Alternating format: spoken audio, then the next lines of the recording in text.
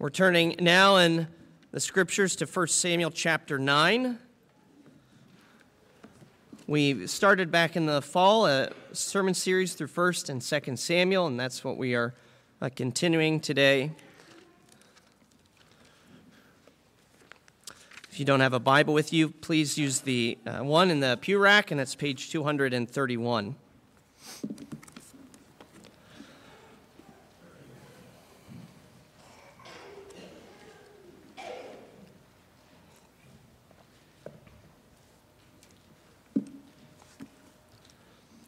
First Samuel chapter 9. There was a man of Benjamin whose name was Kish, the son of Abiel, son of Zeror, son of Bechorath, son of Aphiah, a Benjaminite, a man of wealth. And he had a son whose name was Saul, a handsome young man. And there was not a man among the people of Israel more handsome than he. From his shoulders upward he was taller than any one of the people. Now, the donkeys of Kish, Saul's father, were lost. So Kish said to Saul, his son, "Take one of the young men with you, and arise, go and look for the donkeys." And he passed through the hill country of Ephraim, passed through the land of Shalisha, but they did not find them. And they passed through the land of Shalim, but they were not there. Then they passed through the land of Benjamin, but did not find them.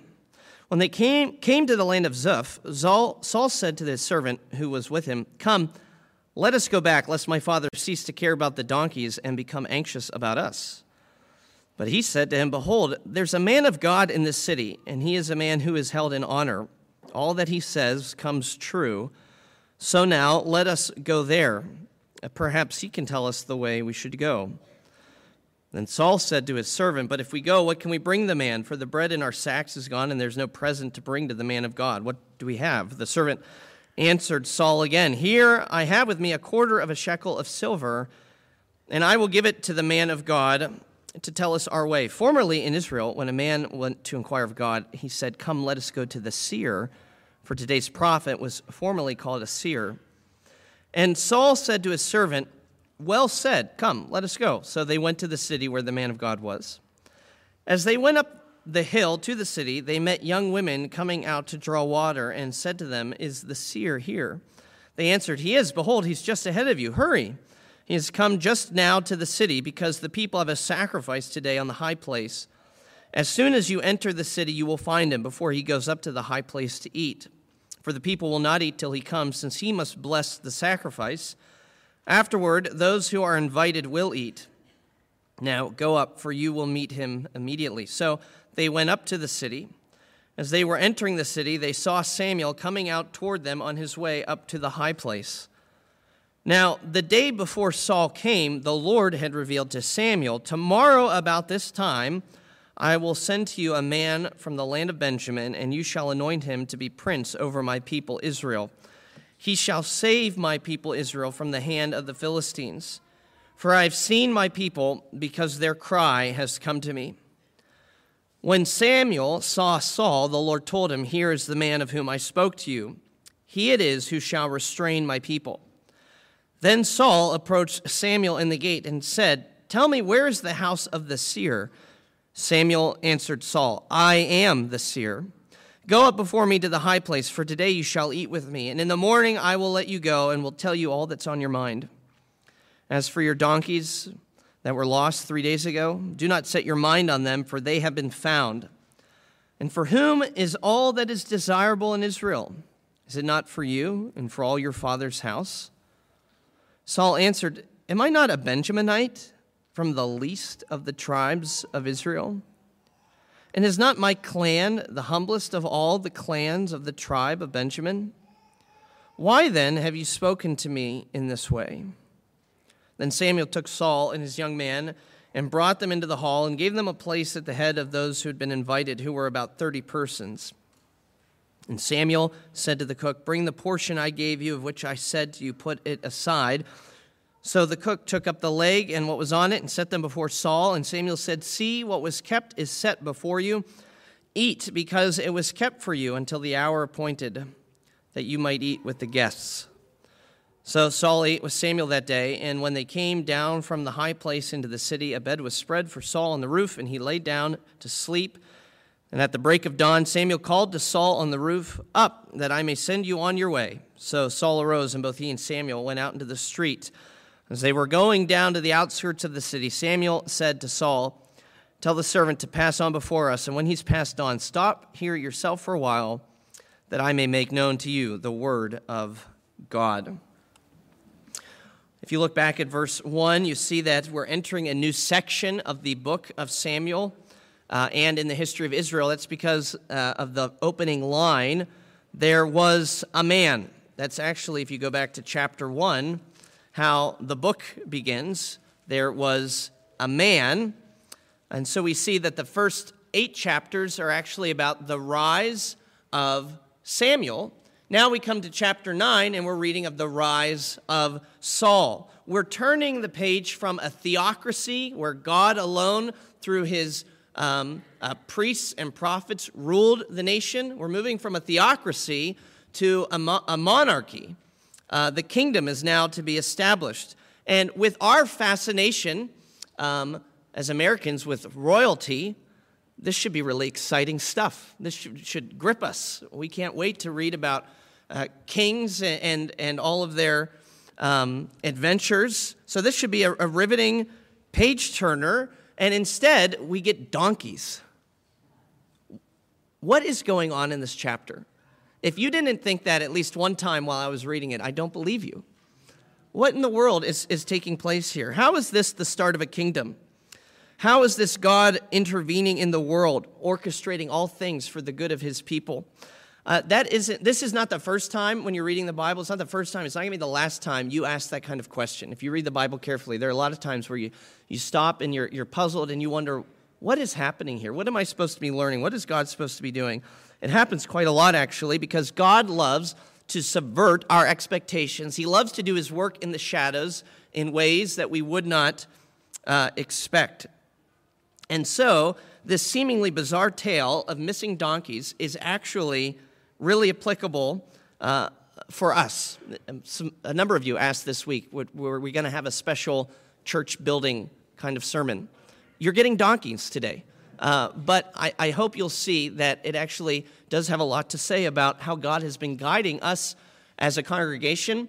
And that's not because we're special. It's just because this is how God works. We learn something of God's providence in this chapter, the providence that's still at work today for you and me. And it's teaching us something about the circumstances that God uses, the people that God employs, and the mercy that God shows. So first, the circumstances that God uses. Let's take note of the event that kicks off this chapter. It's actually one that doesn't seem to be worthy of note, that some animals had gone missing. But of course, if you are Kish and they're your animals, you would care a lot. This is like the modern day equivalent of waking up and finding that your garage is empty, the driveway is empty.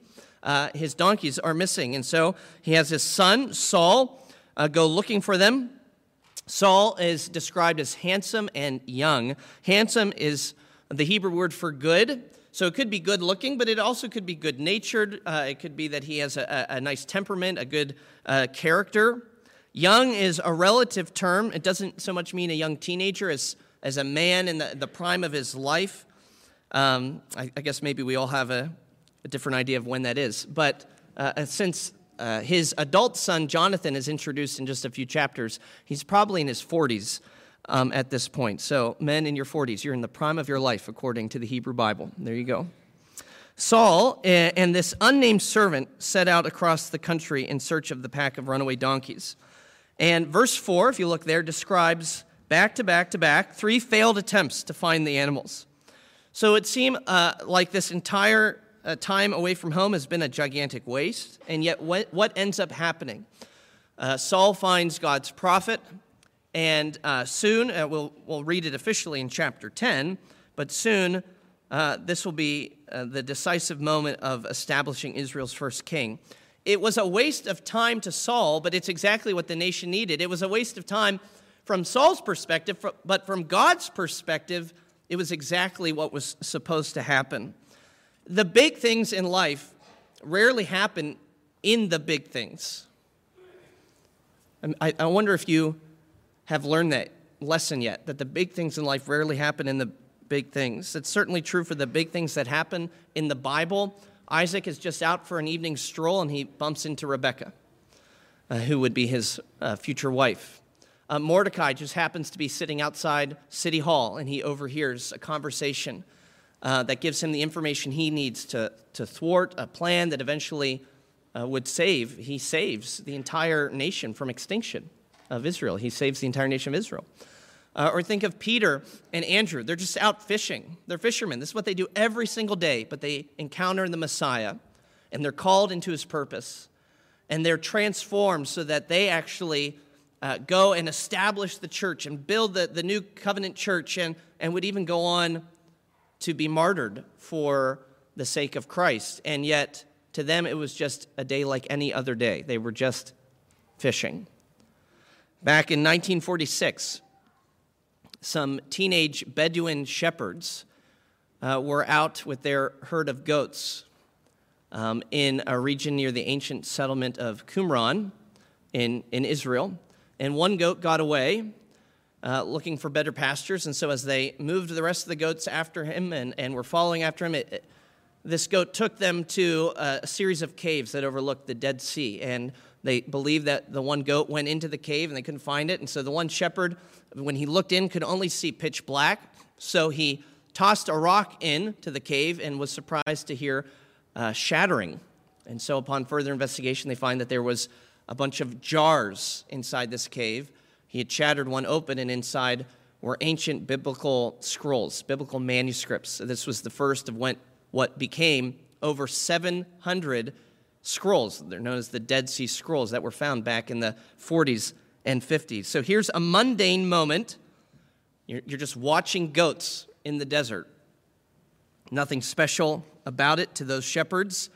It's what they had done every day of their lives and their ancestors before them. It was a mundane moment, but it became the start of something amazing, the discovery of some of the most ancient historical documents that verified the scriptures, that silenced biblical critics and fortified Christians in the faith even still today. Another example, more recently and much more locally, are the events that took place starting this past May. In this building, in the pastor's study, just down the hallway, in his trash can sat a letter that I had sent to Grace Harbor Church, along with 50 other churches, asking if they knew of any ideas of a larger space that could be used for our congregation. And the pastor read the letter and put it in the trash. Just another unwanted, unsolicited piece of mail in This is what Jacob says every time he gets the mail. Is this a good one or is this junk, right? This was junk, and it's in the trash. Except something moved Pastor Ferguson that day to reach back in to the trash can and to give me a call. And here's the mundane thing, right? A piece of paper in the trash. And here's the marvelous thing, is we're here today. A new home, a new place for ministry, a new place to worship. Gordon Ketty writes this: insignificant events herald God's almighty acts. Insignificant events herald God's almighty acts. I think you know that to be true if you're willing to look back at your life. It's hardly anything we ever know in the moment, but as we survey our life, we learn that God works in the mundane to do something amazing. Think of some of those tiny, seemingly insignificant events in your life that have brought you to where you are. In 1867, John Rockefeller, 3 years before he started Standard Oil and would go on to become the richest man in the world, he missed a train that ended up derailing and killing almost everybody on board, but his life was spared because he missed it. Why did he miss it? He was late because he was trying to fish a pebble out of his shoe. Do you think Rockefeller thought at that moment that that pebble was significant? What has it been for you? What were those insignificant moments that God has used? Maybe the way you met your spouse, or how you got your job, or even how you first heard of Christ. I was thinking, I wonder how many people can trace their conversion back to a conversation that probably annoyed them at the start as they were sitting next to a Christian on a plane. Insignificant, but God uses it. If we trace our life and the events in our life, if we trace them back far enough, we see that they are hardly remarkable were it not for what they led to and for the way God used them. Saul left home for donkeys. He returns with a dynasty. And so what's the lesson? The lesson is that God is always working his purposes out, even in the mundane, even in the frustrations of life. This is a frustrating moment for Saul. He can't find the donkeys. 3 times he's attempted and has failed. We've all been there. We've spent hours, days, weeks on things that just haven't panned out and haven't worked right, and we think it's been a failure. We feel like we've wasted time, but God uses every moment for his people. There isn't such thing as a wasted moment from God's perspective. So look for him in those mundane moments, those frustrating moments tomorrow, maybe on the commute to work, or as you're getting breakfast for the kids, or as you're making a meal. As you go for a walk, reflect on the truth of lost donkeys. These are the circumstances that God uses for your good and for his glory. Well, let's look secondly at the people that God employs in this story. They are just as unexpected as the circumstances. First, there's this unnamed servant of Saul. It would seem like he's just a B character in the story, but he's actually the one who has the insight to look after God in the matter of the runaway animals. He thinks that this is something that's worth asking God about. Isn't that interesting? By the way, boys and girls, there's never anything too small or too silly to seek God's wisdom in. There's never anything that's too silly to pray about, in other words. You can take anything to God. And that's sort of what this servant is doing, right? Saul's getting frustrated because he can't find his keys. And the servant says, why don't we ask God about it? Why don't we ask God about it? He's the one who has the insight here. As he and Saul are wandering through the wilderness, he knows, notice that Saul doesn't. It's the servant that knows that Samuel is nearby. Without the servant's prompting, God's promise to provide a king would have fallen short. So this unnamed servant is part of the plan. He is not a B character. In fact, there are no B characters. There's no small parts in the Bible. There are no B characters in life either. God will use us all, and the best life lived is to recognize that we are to be used by God, and then to seek his will in all things. Look now at verse 11. As they enter the city where they believe Samuel to be, we see that God also employs the women of Zuph, whom Saul and the servant have just come across, who happened to be getting some water. The people that are instrumental in establishing Israel's kingdoms are the type of people who would never end up in a history book, and yet they end up in the Bible. Isn't that fascinating? They make it into God's book. Well, then there's Saul. Now, Saul, unlike the servant or the women, he is exactly the kind of person we would expect to be important in the story. He's exactly the kind of person who would take on the role of a king. What did the people of Israel want? You'll recall from the last chapter, they made their intentions very clear. Give us a king like the nations. They wanted what they saw, and so that's what God gives them. What is Saul described like? There was not a man, this is verse 2, there was not a man among the people of Israel more handsome than he. From his shoulders upward, he was taller than any of the people. God gives them what they asked for, which is a fitting reason that Saul's name actually means asked for. This is what you wanted. Now you have it. But there are some hints that even though Saul seems to look the part, he's actually not the right man for the job. He is invited to a sacred feast in verses 22 and following. He's given a privileged place at the head of the table, and this is indicative of his future role in the nation. But even so, there's a spiritual shallowness here that we see throughout the chapter. Some think that his inability to find the donkeys, this lost herd, is a foreshadowing of his inability to shepherd the nation. Maybe there's that.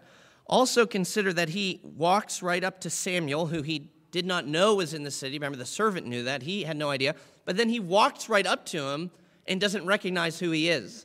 He says, have you heard if there's a prophet in town? And Samuel has to say, yeah, that's me. But we were told back in chapter 3 that all Israel from Dan to Beersheba knew that Samuel was established as a prophet of the Lord. The servant was aware. The women in the city were aware. Saul appears to be oblivious, even though he encounters him exactly where the women said he would be found. Now, God undoubtedly uses Saul to bless his people. They wanted relief from their enemies.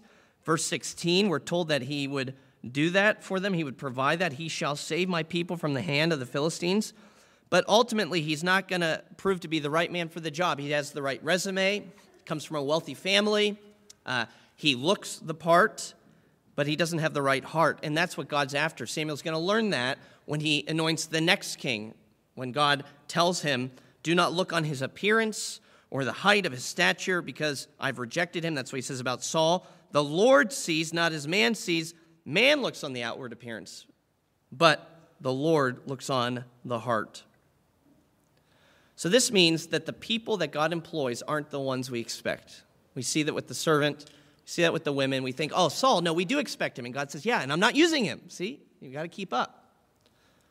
This is a fundamental lesson in Christianity, that the people that God uses are not the ones we expect. It's a fundamental lesson in Christianity, so fundamental that if you don't get it, you can't be saved. Why do I say that? Because Jesus Christ himself, the one who stands at the center of our faith, the one apart from whom we could never be called Christians, our Savior, is somebody that we did not expect. He had no form or majesty that we should look at him, no beauty that we should desire him.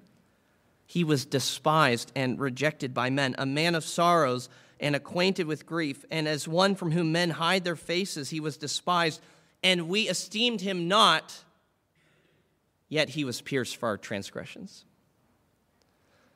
If you're looking for someone who fits the bill, you're going to look right past Jesus. You're going to look right past your salvation. God uses people that we don't expect. And that transitions us well to our final consideration, that these unexpected providences of God, these unexpected methods of God, the circumstances he uses, the people he employs, are all in service of the mercy that he shows. The mercy that he shows. Through a herd of lost donkeys, through the instructions of an unnamed servant and some women at a well, God's actually showing mercy to his people. And we see that in verse 16. Look there with me here as we conclude. We learn of God's motivation in sending Saul to Samuel. Tomorrow, about this time, I will send to you a man from the land of Benjamin, and you shall anoint him to be prince over my people Israel. He shall save my people from the hand of the Philistines. Listen to this. For I have seen my people because their cry has come to me. Now look at this again. 3 times in that verse, God refers to Israel, and what does he call them? 3 times. My people. My people. My people.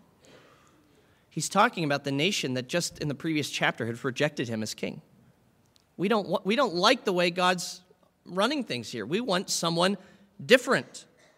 They just disowned him, and he still owns them. They say he's not our God. We don't really care for the way he's doing things. He said, "You're still my people, though." He doesn't give them up. It's mercy. He still associates himself with them. If God has covenanted to be yours in Christ Jesus, then nothing changes that. Even your sin, even your rebellion, he'll still say, "You're mine. You're mine." And since you are always God, since he never rejects his children, you can be assured that he's always watching over you. Isn't that what he says here? He hasn't turned his back on Israel. Rather, their cry has come to me, he says. It's reached my ears. It's really fascinating because this is the exact same language that's used at the beginning of Exodus to describe how God hears the plight of his people who are enslaved by the Egyptians. Their cry came up to him. And we get that, I think. That makes more sense to us, right? Because here they are, they're oppressed, they're mistreated, they're abused, and God has pity on them. He's moved to spare them and to rescue them. They need help. But here, they're not oppressed. They're not abused. They're not being mistreated. Before, God was having pity on a people who were abused. Now he's having pity on a people who are abusing him, mistreating him. His mercy is just as unexpected as his providence. Who would have thought that would have been God's response? Would you have expected, I wonder, to hear Jesus say at the moment of his deepest pain and agony, "Father, forgive them"? Why is it that God hears a cry and comes to help his people when even the people are the problem? Why is it that God hears our cry even when we are the ones who are rebelling and rejecting him? We're learning something about the heart of God, aren't we? About his love for sinners. We're learning that it's not only our suffering that moves God to pity us, like in Exodus, but it's also our stubbornness that moves him to pity, like in 1 Samuel. It's our own foolishness, it's our own sin that causes God to show mercy. Here's a verse for your week, Romans 5:20, where sin increased, grace abounded all the more. Where sin increased, grace abounded all the more. Thomas Goodwin once wrote that our very sins move him to pity more than to anger. Our sins move him to pity more than to anger. And then he concludes, so what can't go well for us when our sins that are both against Christ and us are even turned as motivations for him to pity us all the more? The unexpected ways of God are at times maddening, like when you can't find your keys or your donkeys 3 times in a row. The unexpected ways of God are mysterious, like when he uses people that we don't expect, like servants or unnamed women at the well. But the unexpected ways of God are above all else always, always marvelous. They're marvelous because who would expect that our own sin and rebellion would cause Christ to come down from heaven and save us? That's not how I would have written the story. That's not how I would have guessed it would end. But praise God that he does not work according to our expectations. Praise God that he does more than all we could ever ask or imagine. Let's pray. Father, we ask that you would take your word and the truths that we find there today and write them on our hearts, that the Holy Spirit would come and would be the after preacher, that we would go from this place and would not forget what we've heard from you today, that we would be comforted, challenged where necessary, that we would be encouraged in the faith, that we would be encouraged in the way that you work. Indeed, you work all things for our good, and for that we thank you. In Jesus' name, amen.